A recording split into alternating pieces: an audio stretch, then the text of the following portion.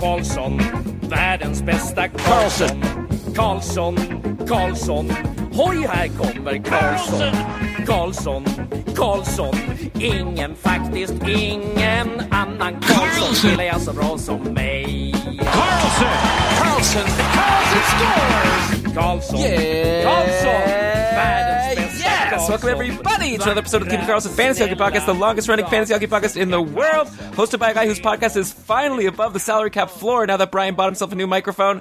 I'm your host, Dylan Dabrowski, and we've got a really fun show for you today because we have an interview with the beat writer for the reigning Stanley Cup champions 2 years in a row. The Tampa Bay Lightning, Ben Burnett, once again took over the interview microphone to interview Joe Smith about Tampa. It's a fun interview. You're going to like it. We're going to get to it in just a sec. But of course, let me first mention that Keeping Karlsson is presented by DobberHockey.com. Now is the hot time to be checking out Dobber Hockey because you're preparing for your drafts. You're getting the Dobber Guide and you're making sure you're ready for your drafts. So be sure to be all over everything that's going on at DobberHockey.com. I'll also mention that this is a hot time at Keeping Karlsson HQ because the Keeping Karlsson Ultimate Patron Fantasy League registration window is open now. Between now and September 13th, you can participate in the Cupful next season. All you have to do is become a patron of Keeping Karlsson, and then you get to join our Ultimate League, and we'd love to have you. So for all the information about that, check out Cupful.com, KKUPFL.com. You'll get all the info about our awesome league, and again, fantasy hockey is for everyone, and that includes you, and we'd love to have you. But okay,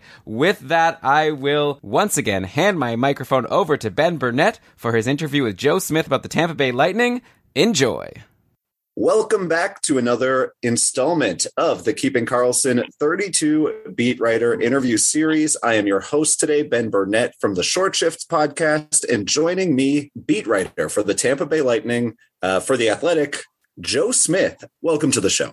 Thanks for having me. And well, yeah, it's obviously been a crazy couple of years here for the Lightning, and a lot of stars on this group, and so I'm sure as people are preparing for their fantasy draft, I would imagine there'll be some pretty high picks coming from this group. Well, and so one question that I do really just want to ask you, as somebody who's a media nerd myself, I've worked in that arena outside of sports for a few years. I'm really curious what it's like to be a beat writer for a team that wins the Stanley Cup. It's got to be kind of an incredible experience. It is. I mean, it is usually. I think the last couple of years have been strange right. for all of us in the media.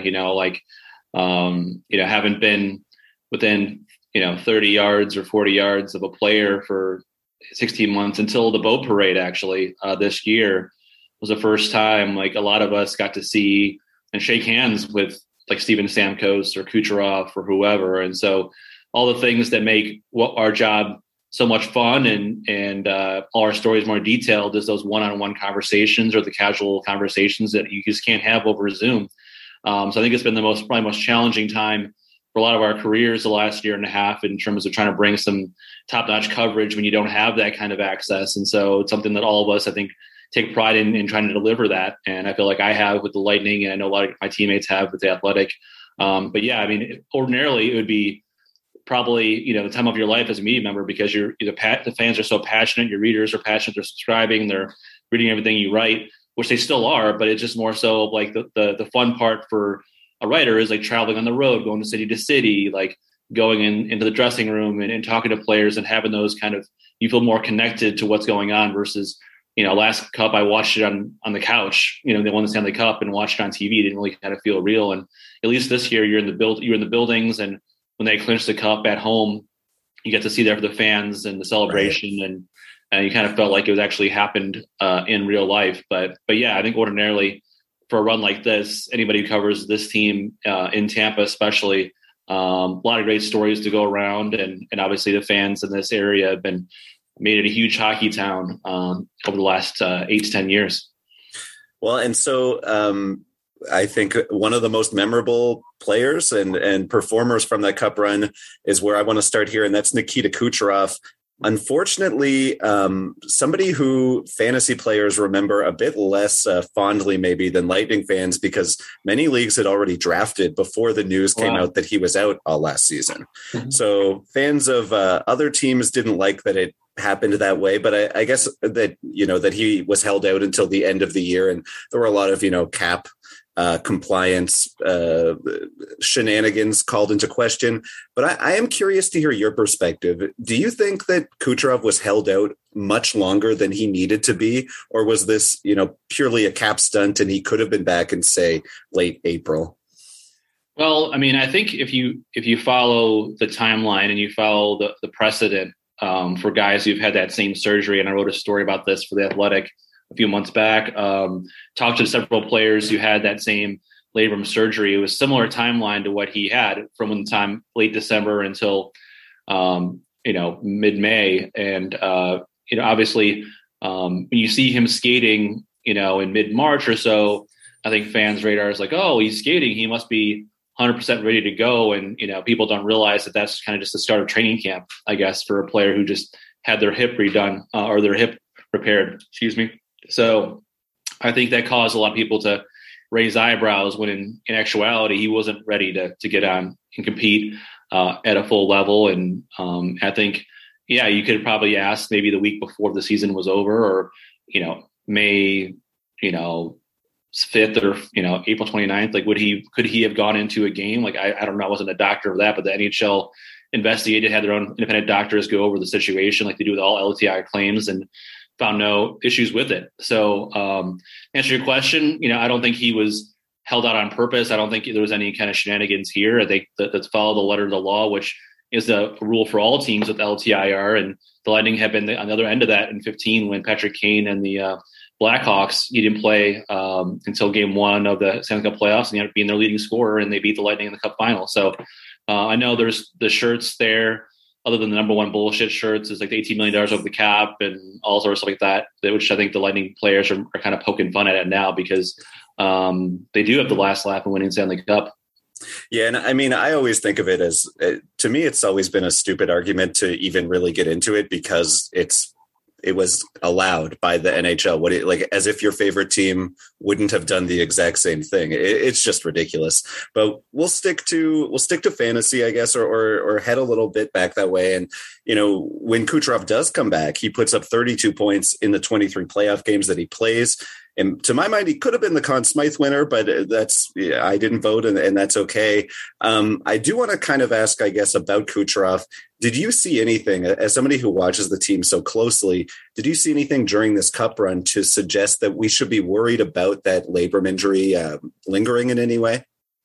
I don't think so. I mean, I think all of us were kind of impressed that, from game 1 in the playoffs, conditioning wasn't 100%, but he was still able to do a lot of the moves, and the shot was not rusty at all. And I think a big thing for him is he's not a very powerful skater, or a big Alex Ovechkin guy who's going to, overpower you. He's a guy who's a very gifted skater, but he's a very smart, one of the most, intelligent hockey minds I've ever been across, and the people who've coached in a long time have been across. And so he's able to not necessarily, depend on his physicality or depend on the way he plays that way to be successful. And so I think he got better as the playoffs went along, until he had that cracked rib in the Islanders series in game 6, and played the whole final, kind of a flak jacket and getting injections before every game. And he still was productive in that final, I thought.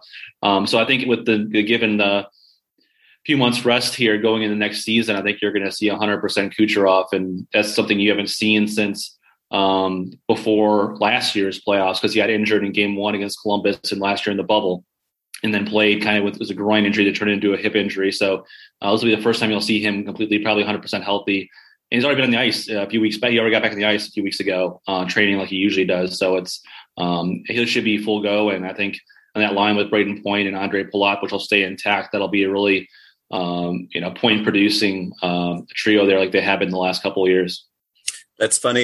You took the next question right out of my mouth. Is that top line likely to stick together after Kucherov took over from Stamkos? So I'll jump into talking a little bit about Point, because I think it's really interesting that he, 2018-19, he puts up his career high 90+ point season.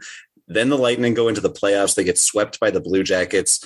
to my mind, the biggest upset of our time, just unbelievable result. And then each of the next 2 regular seasons, despite, not being a guy who's in his late 20s or, if you talk about prime and where players fall along that line, like Brayden Point should be very much in the middle of his prime. And yet in the regular season, you see his point totals trend downward. Then the playoffs hit and he produces like that 2018-19 version. And obviously he's built this superstar reputation based on those playoff performances. So I guess I'm wondering if there's something he's doing to help him step up his game in the playoffs and build that offensive production, and whether you think he might, bring back that 90-point season upside, maybe try and extend that into a full season. Yeah, I mean, I think there are some guys that are just big game players and clutch players and have that ed factor, and he's certainly one of those guys. And I've written before, like he's done that ever since he was in Bantam and Midget and Moose Jaw and Junior. He was as a rookie, he was a star player in the playoffs and scoring game winners. So I think if you have fantasy over the playoffs, he's a no-brainer high pick. And last year, I think he had 48 points in the regular season. In the shortened season, I think 23 goals, 25 assists. And I think that the numbers were relatively low compared to and they were still good numbers, but I think what happened there is like he had the puck a lot. He had to have the puck a lot because usually with him and Kucherov, they play so well together that Kucherov creates space for Brayden.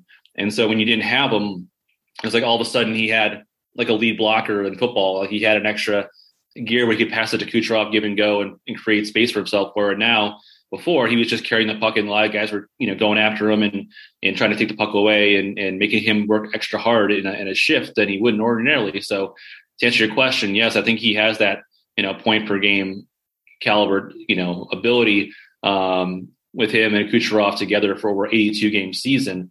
Not only his role in the power play, which was absolutely dynamic in the playoffs, and that number one power play, even with all the departures. This offseason will still be intact. Alex Killorn, I think, surprising many by being able to stay here even through the expansion draft and the cap, and Stamkos and Kucherov. As long as those guys are healthy, like that's a group that's going to get a lion's share of the power play time. So, Brayden Point, I think, is a superstar, one of the best players in the National Hockey League, in my opinion. And I think you can definitely pencil him in as long as he's healthy into that higher range. And the year before for Brayden Point too, he had the hip surgery in the summer. So he didn't really get his full gear until last year's playoffs in the bubble. And so you see the numbers of the points dip the last couple of years in the regular season. I think that's part of it too. And I guess it sounds like you're kind of saying, which it's very intuitive, but Kucherov coming back is a bit of a rising tide, lifts all boats, which I think is really interesting when we talk about an Andre Palat, because, he's a guy who really didn't look like an offensive driver or a first line offensive driver in the years since the triplet line had been broken up. This was his first time pacing for 60 points over a full season since those days.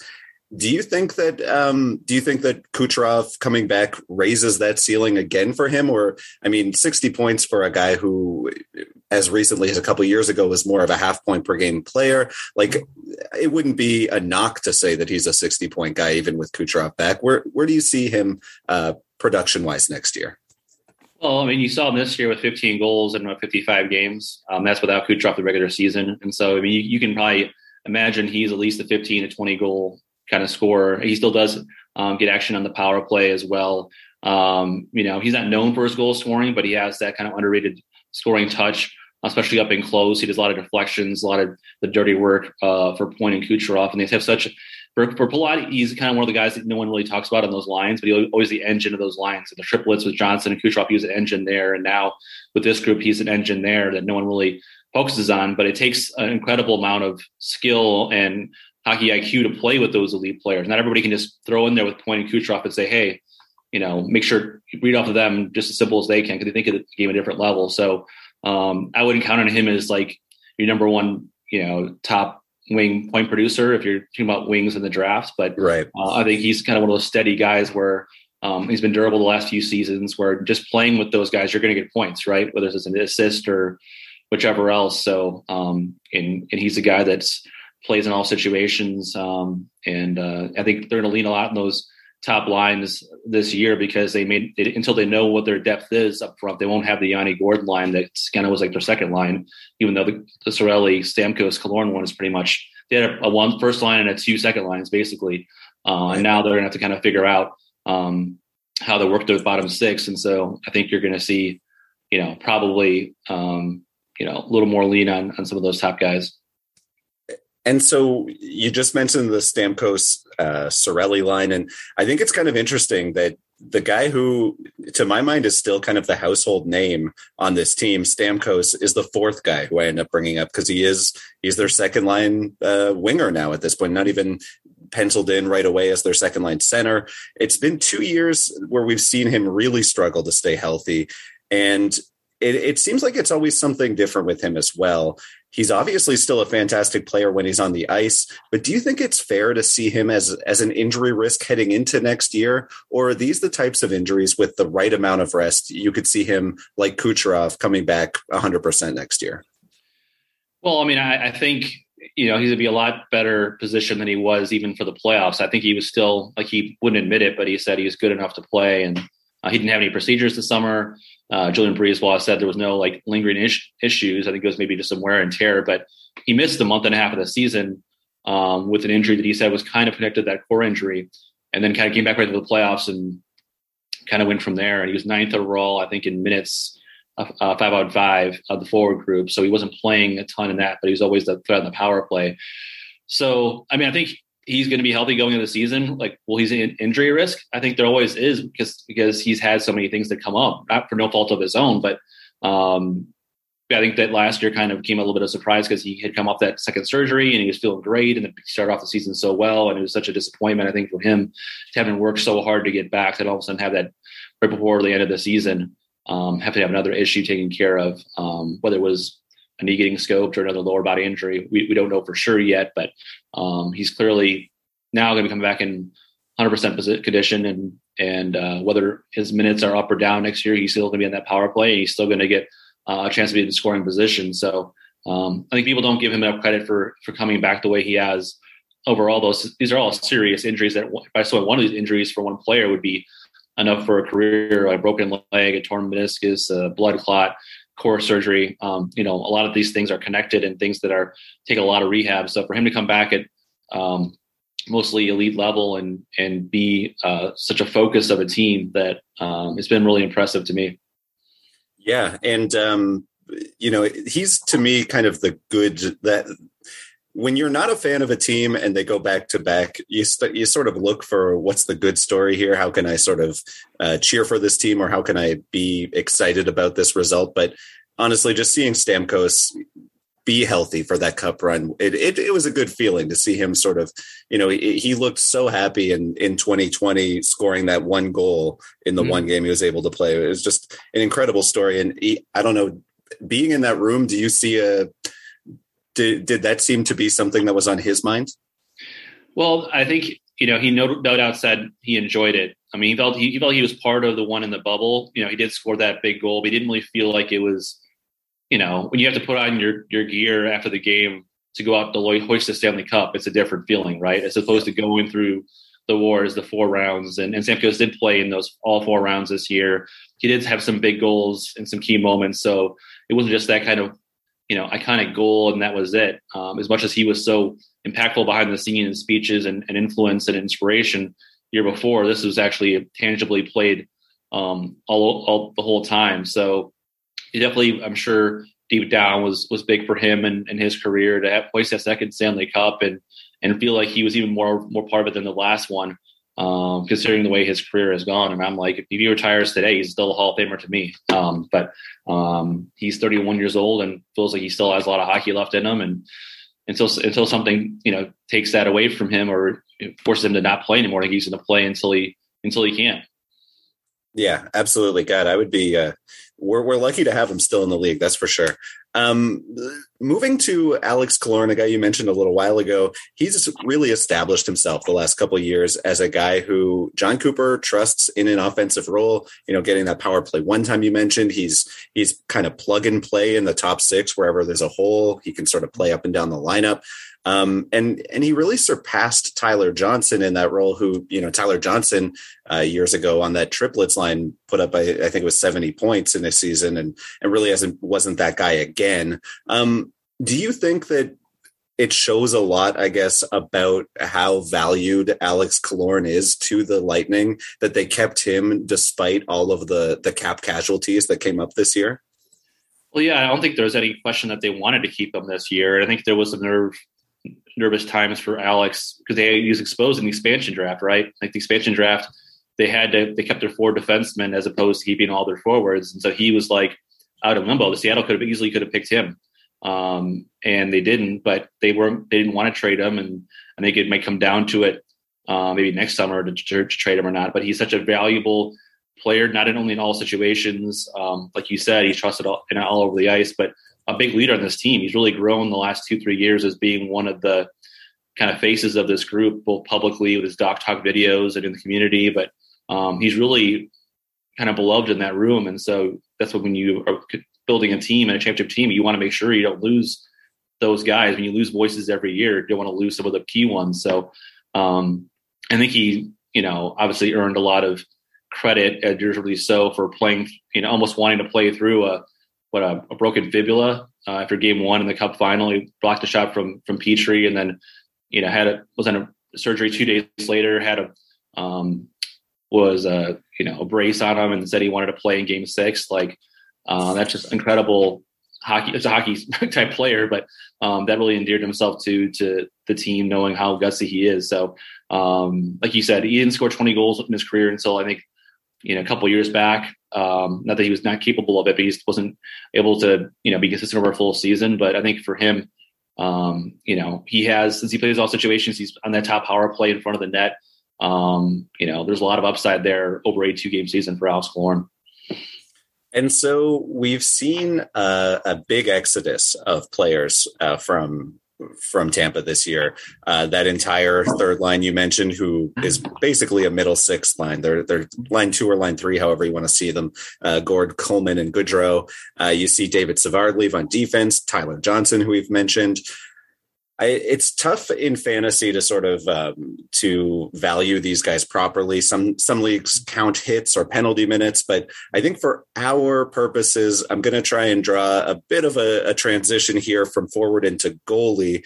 With goaltending, you're looking at wins, and so I guess the impact that I could see with Tampa losing an identity line like the Gord line completely is something that's going to be tough for, I think, the average fan to know how to sort of regress their expectations for Tampa without these intangible players. And so I'm wondering, Andrei Vasilevsky is a guy who I have to mention him in the interview because he's a superstar goalie in the league. Obviously, he's been an incredible fantasy asset. And I don't think he's a very intriguing player because no one's tuning into this episode to find out if Joe Smith thinks Vasilevsky's going to still be good next year. Yeah. But I guess I'm reaching a bit for this jump. But if the Lightning do fall off a bit, that would impact Vasilevsky's win total a touch. So I'm just wondering if you see the departures impacting the Lightning's record in a significant way next year. Well, I don't think it'll impact it in a significant way. I think there are certain things that they're going to have to work on. They lost a couple key penalty kill forwards in Goodrow and Coleman. So that'll be an area they'll have to kind of address, whether it's internally or one of the younger guys or guys will step in and adjust in that. I think that, like you said, those guys played the last minute of games all the time, protected that 1-goal lead. So you might have maybe some more chances. You might not have that traditional third checking line this year. You might have a mixture of maybe Cirelli gets more of those shutdown minutes. Maybe Ross Colton has that opportunity to step into that third line center role and play more with a Matthew Joseph and a Corey Perry, or play with one of the rookies there too. But also, one thing with Vasilevsky I will be interested in this year is he's been a workhorse the last number of years, right? He's played every minute of every playoff game the last 2 seasons. I think they're going to be cognizant of that this year. you'll see his backup. I think Brian Elliott play more than McElhinney did potentially this year, which would cut into his starts, or he'll still start a lion's share of his, high workload. But I think with the last 2 cup runs, plus you have Olympic year where he'll be the number 1 for Russia if they do go to Beijing in February. So you have to really be kind of careful. They've been fortunate that he hasn't been injured and missed much time the last couple of years. So, but Elliott started 30 games the last couple of seasons. I don't know if it'll be particularly that much, but it wouldn't be shocking to see him between 20 and 25, because if you want to be able to, depending on what the schedule looks like, give Vasilevsky a breather here, knowing that if you're hoping that he's going to have to play every minute of every playoff game next summer. Right. So as far as for fantasy purposes, I don't think the numbers are the win totals are going to go drop off a ton. They might not focus so much on the regular season this year like they have in previous years just to get to the playoffs. They don't need to take first place in the division to do it. They also play maybe tougher competition in this division too. With you're seeing Toronto more, you're seeing Boston. We saw how good the Panthers were this past year, and they'll play them like they did last year in the division, only less times than they did last year, of course. Montreal, they'll take a step back, but they'll still be good. So look at the opponents that they're going to play this year versus who they played last year, kind of thing as well. But Vasilevsky, like my Conn-Smythe pick this year, deservedly so, the best goalie in the world, in my opinion, and could end up being one of the best of all time when his career is over. So no one's going to be expecting me to say that he's not going to be good, but I just think that overall it'll be interesting to watch, see what his workload will be like this year, and how that plays into, fantasy-wise, how many wins he has or how many starts he has, that kind of thing. Yeah, and I think bringing in a Brian Elliott, a guy who has played significant minutes in past years, or in recent years, and has been okay, back might be a few years since his better days with the Blues, but I think the jump from Philly to Tampa, even just defensively, would indicate to me that he should be able to be a serviceable backup. And if I'm John Cooper, if I'm the Lightning, I'm more than okay with giving him 30 plus games, because I don't want to put Vasilevsky in a position where he might have to play another 90 games with including the playoffs. Yeah, I think they say like maybe once a week to play your backup, or maybe once every 4 or 5 games. Usually kind of the sweet spot. I think Franz John, their great goalie coach, who's been a part of a lot of resident winning goalies or resident candidates, said the sweet spot's around maybe 55 starts, for a season. No longer the 70 starts of the old year of Brodeur and that kind of thing. And a lot of teams you've seen have done tandem work, right? 1 and number 1A and Islanders and other teams have played that. And it won't be a 50-50 split here. I think Vasilevsky, if healthy, will get over 50 starts. But it's just a matter of, how the schedule looks, what the Olympics are like for him. Does he take Russia to like a gold medal match and all of a sudden go heavy workload in that February, maybe give him a little bit of break? So I think he's such an important piece of this team that you want to make sure, and he loves to play. He doesn't want to give up his net. He'd play every game if you give him a chance to, but he's got a lot better the last couple of years of managing his own workload and knowing, hey, I don't have to practice every day. I don't have to go there every morning and skate. I don't have to do this. I think he's learned the importance of rest, and especially when it comes to getting to the playoffs and needing him for those big moments. And I guess the other thing, losing that depth up front, that you kind of mentioned it earlier, or we've sort of, I'm going to tie a few things in together here. It's like we talked about Kucherov's injury and how he doesn't play until the playoffs. Could he have played sooner? There's obviously levels to an injury, and a guy like Ryan McDonough, who breaks his hand in the third round, he's going to play in the Stanley Cup Finals. You're not going to play him probably in a game in October. So there, there's a bit of a leeway that you have with injuries when it comes to the regular season. And I think, talking about Steven Stamkos having the luxury to be able to sort of ease him in and give him third line 5-on-5 minutes, because you have that Gord, Coleman, Goodrow line. I guess losing those guys kind of takes away a bit of that comfort level that you have in sitting out a Kucherov for a year, or, in our case, sitting Vasilevsky for an extra handful of games to give him a bit of rest. Like, do you see that maybe affecting the Lightning, just that, they don't have the luxury of giving their top line guys as much of a break as seasons past? Yeah, it's a tough one, because I think you've seen in John Cooper's era, if you go back, he doesn't play even his top line guys like an overwhelming amount of minutes, right? He doesn't play if you look at the Austin Matthews and other guys, they play more 20 minutes a game as forwards, and the Lightning, rarely in the regular season play their top line forwards that much. Maybe it's in the 18.5, 19 range, or sometimes 20. He likes to be able to spread it around. Not that the fourth line is going to play 15 minutes, but they'll play their 7 to 9. But he likes to roll 4 lines. It's very important. But I think this year, interesting to see who gains that trust with him, with all the tinkering in the lines. Does he feel comfortable having a Joseph and Colton together in the third line? Does he feel comfortable going just Maroon, Perry, and Belmare there in the third and fourth line? Is that enough speed up the middle for them to really comfortable trio that really could play well together, I think. So you may not have the trump card of saying, I'm going to put the Yanni Gourde line out every start of every period or end of every game. So to learn different trust levels on which guys he wants to do that. Maybe that's the top line gets those, or maybe that's Cirelli with Killorn and somebody else gets that line. Maybe not Stamkos isn't playing that last minute of the game, but maybe those 2 guys plus somebody else. So I think it'll be interesting part of camp, and especially when you have a team that's come back to back in basically the same team. Now you'll actually have some new wrinkles in camp. Does a Simon Wright first make the team? Does a Taylor Radish make the team? Does what's Alex Barbour's role? So I think there's a lot more wild cards this camp than there was in previous couple of camps, because there actually are some people that spots that need to be filled, and some guys that have been knocking at the door the last couple of years that are ready to fill them.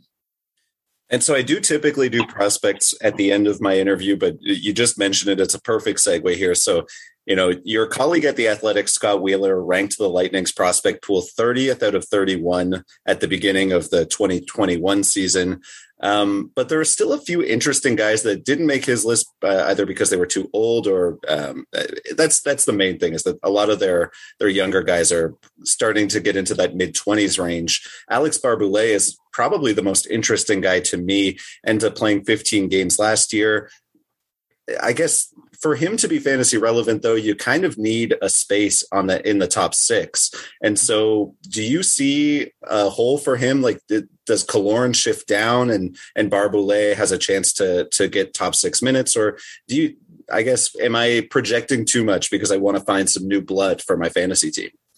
Yeah, I mean, he did play some top 6 last year because of injuries. So he got a chance on that top line a little bit, which probably be better suited for him in those situations. But I don't think you're going to see that from the start. I think they'll start with the top 6 that they had before, and maybe a little tinkering. But he's a guy who's going to have to show 5-on-5. He can keep up and play to that level, the way that they keep the Lightning style of play. He's a very smart player. The guys like him, the coaches like him. But he needs kind of support on that line as far as 5-on-5. So I don't think they're ready to put him in that role over a full season. I think what you'll see from him, though, is that there is some vacant second power play spots now, because you lose a Gourde, you lose a Johnson. There's going to be space available there. Maybe Corey Perry might take one of those spots because he's been another power play guy in his career. But you look at guys like Ross Colton or Barbour or Radish, whoever makes that jump will probably get that chance in the second power play. You need to get some chances. So yeah, I think I'm going to be curious to see if Barbour does in camp. I'm curious to see if Taylor Radish, who had a tremendous year last year, Boris Tkachuk, if they have a chance to make the team.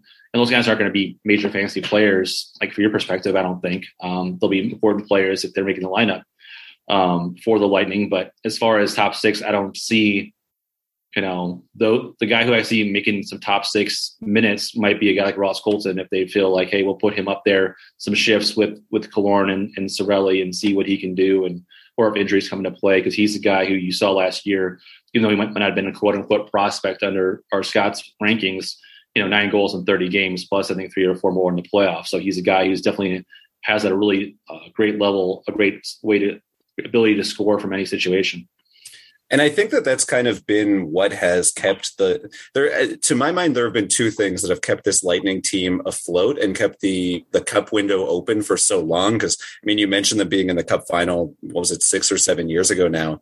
And then they peak over the last 2 years, but they haven't had to go find new elite talent since Brayden Point showed up. They've just had that top end talent, and they've been able to famously sign them for below market value. But what they have been able to do with their farm system and with their prospects is they've keep on finding these serviceable guys. They keep on bringing up Mathieu Joseph and Barboulay hopefully will join that ranks. But I mean, guys who ended up going elsewhere and turned into these bigger players like Carter Verhaeghe or Marcia. So like they've been so successful at churning that prospect well, I guess, until they into serviceable players. Do you see any guys in the system? We've talked about Tkachuk and Radish. Those are the two that stand out most to me. But do you see guys who down the line, maybe not this year, but over the next few, who could turn into the next, top 6 guys, top offensive players who might be fantasy relevant a few years down the road? Yeah, it's hard to put that on their shoulders this year. Yeah. I think guys like people have been high on Cole Koepke. I know he played in college for several years now. He's going to be in Syracuse, so he get a chance to play in camp. Simon Reifers, he played in the top Swedish league with Rogel the last number of years. They signed him to a 1-year, 2-way deal, and they were very high on him coming into this year. So he'll get a chance to make this team play some top minutes in Syracuse this season. They have guys that they just took in the drafts, whether it's Dylan Duke. I really like that pick, USADP program. And I don't know if he's like right away or soon, but obviously came from a great program and a guy that I really liked, but they got really good value in that pick there. So it's hard to project a lot of top 6 guys. You didn't know Australia would be a top 6 guy, when he came up. And I did that pencil him in there. I didn't. Now he's number 2 center. They don't have any points coming. They don't have any of those top elite level guys, which is why the rankings for prospects are down, because they really drafted in the first round or top 15 picks. They trade those guys. Nolan Foots, for example, he'd be that top guy we're talking about, but they traded him in the Blake Coleman deal that led to their Stanley Cup. So you don't pick high and you don't, have those, late level prospects.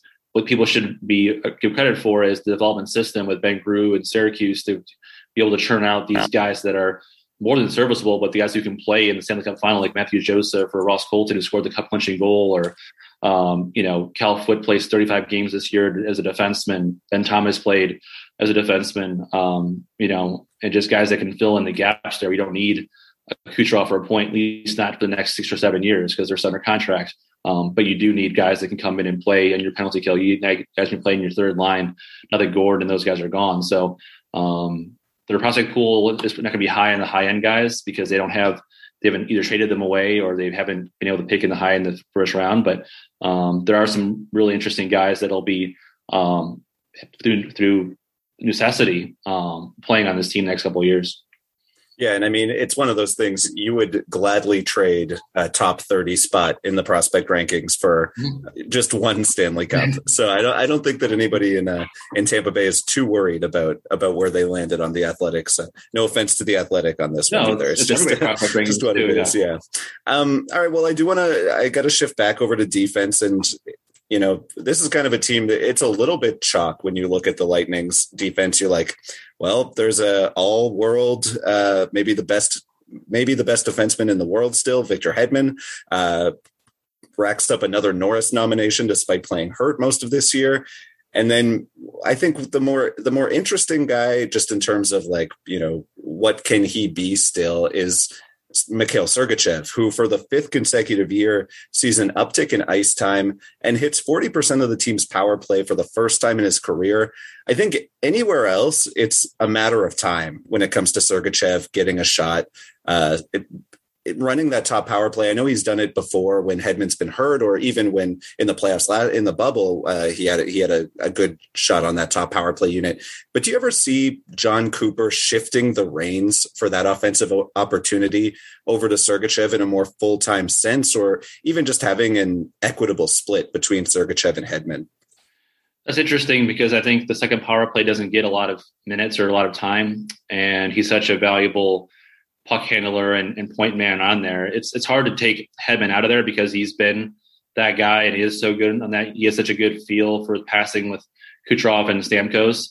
I could see him getting reps on that first unit. What's more interesting to me is you have Sergachev, a guy who, if it wasn't Ryan McDonough in this conversation, he'd be top 4 right away, or he'd be 1B with Hedman. But since you have Ryan McDonough playing at an elite level, hardest minutes of their blue line the last couple of years with Derek Chernak, he's kind of stuck in the third pair, which I think most teams he wouldn't be a third pair defenseman. And it's nothing against what he's brought to the table, because he's really been a two-way force, and you saw him in the playoffs blocking shots and playing the penalty kill, which he wanted to be.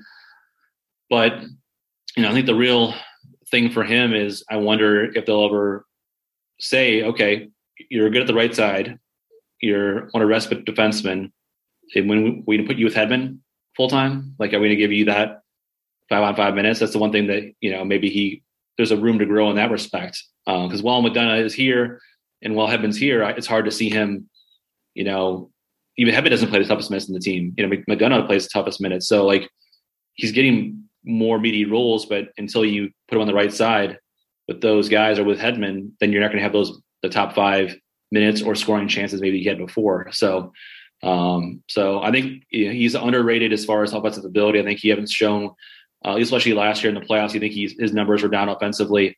That's more of an opportunity thing and a confidence. He was so focused on his own end, and rightfully so, and he played so well. But he's an intriguing guy where I think he could be a sneaky, like, a sleeper pick if he's, gets more opportunities and has more chance of the power play, because he's so gifted offensively. His shot's one of the best ones on the team. His creativity too. So he's a hard one. Like you mentioned, he's the one guy I'll be watching in camp where they put him. I'll be interested to see. They're always heavy on the lefty-righty split, and they really like to prefer to have that way, but he can play the right side. And if you're like, let's play half the game or more than half the game with Hedman and Sergachev and half the game with McDonough and Chernak, that's a pretty dominant foursome there. If you wanted, you're laughing at that point, yeah.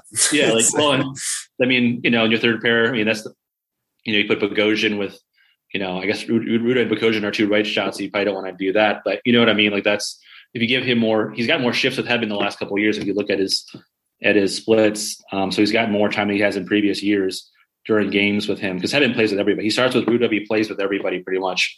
Right. Course of the game, he kind of roves around. But that he'd be a guy that I'd be looking at in the camp, being like, okay, where are they to put him? He's part of his second year of his bridge deal, going into like kind of a borderline potential elite Norris defending player. Like, where do you go there from here? So, yeah. And I think that, Hedman getting into his 30s and reaching that era where I would be shocked to see him, fall off the face of the earth and be unusable in the next 4 or 5 years. But you could see him starting to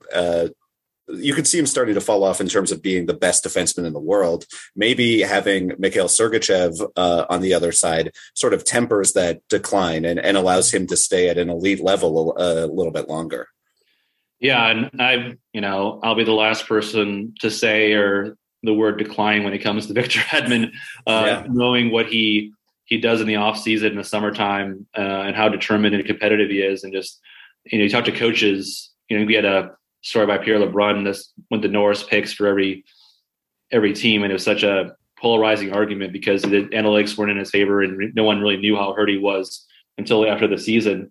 But all the coaches unanimously picked Hedman as a Norris winner because they see what he does all over the ice and how, as he goes, often the team goes when he's playing at a high level, which you saw some dip in the end of the season when he was playing through some injuries there. So I think the decline won't come for a while for him. Like, I could see him playing like Lidstrom did until his late years there. But I do think there's a flip side in saying, okay, maybe you don't need to play X minutes. Maybe Sergachev's ready to take on the young, hungry kid, to take on more and play together. So that would be my one thing that I've kind of asked every year. When are you going to play those two guys together? Because they love playing together and they're good together.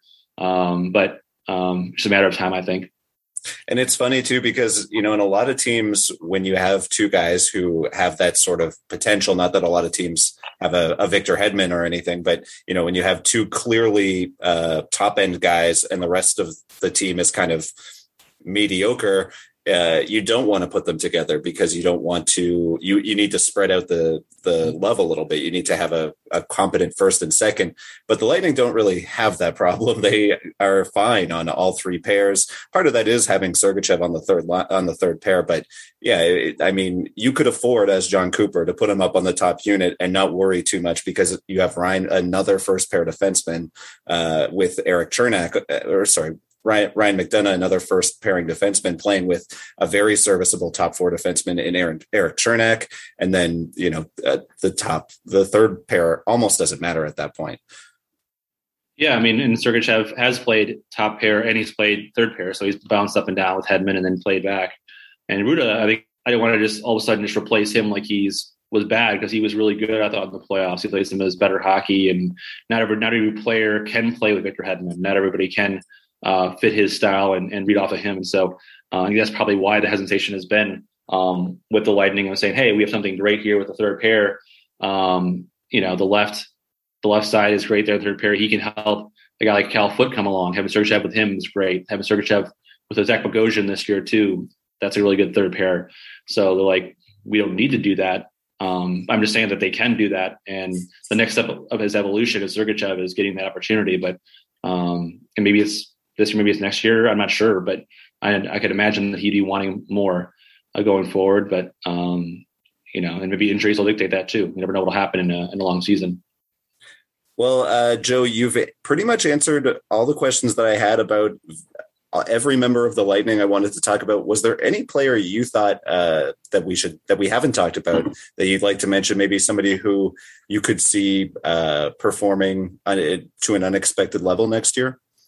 Yeah, it's hard because I'm really curious to see like what Corey Perry does. Right? I mean, he'll be playing a lot of minutes, but I think he'll get some power play time. And I think he's a guy who's comfortable and not being in the star role like he has in the last couple and previous with the Ducks. Now he can just slide comfortably with this team. But Ross Colton to me is kind of an interesting case that I think if you're in fantasy, and he won't be a high round pick, but a guy who's can give you some bang for your buck, and does he follow up that high scoring upside?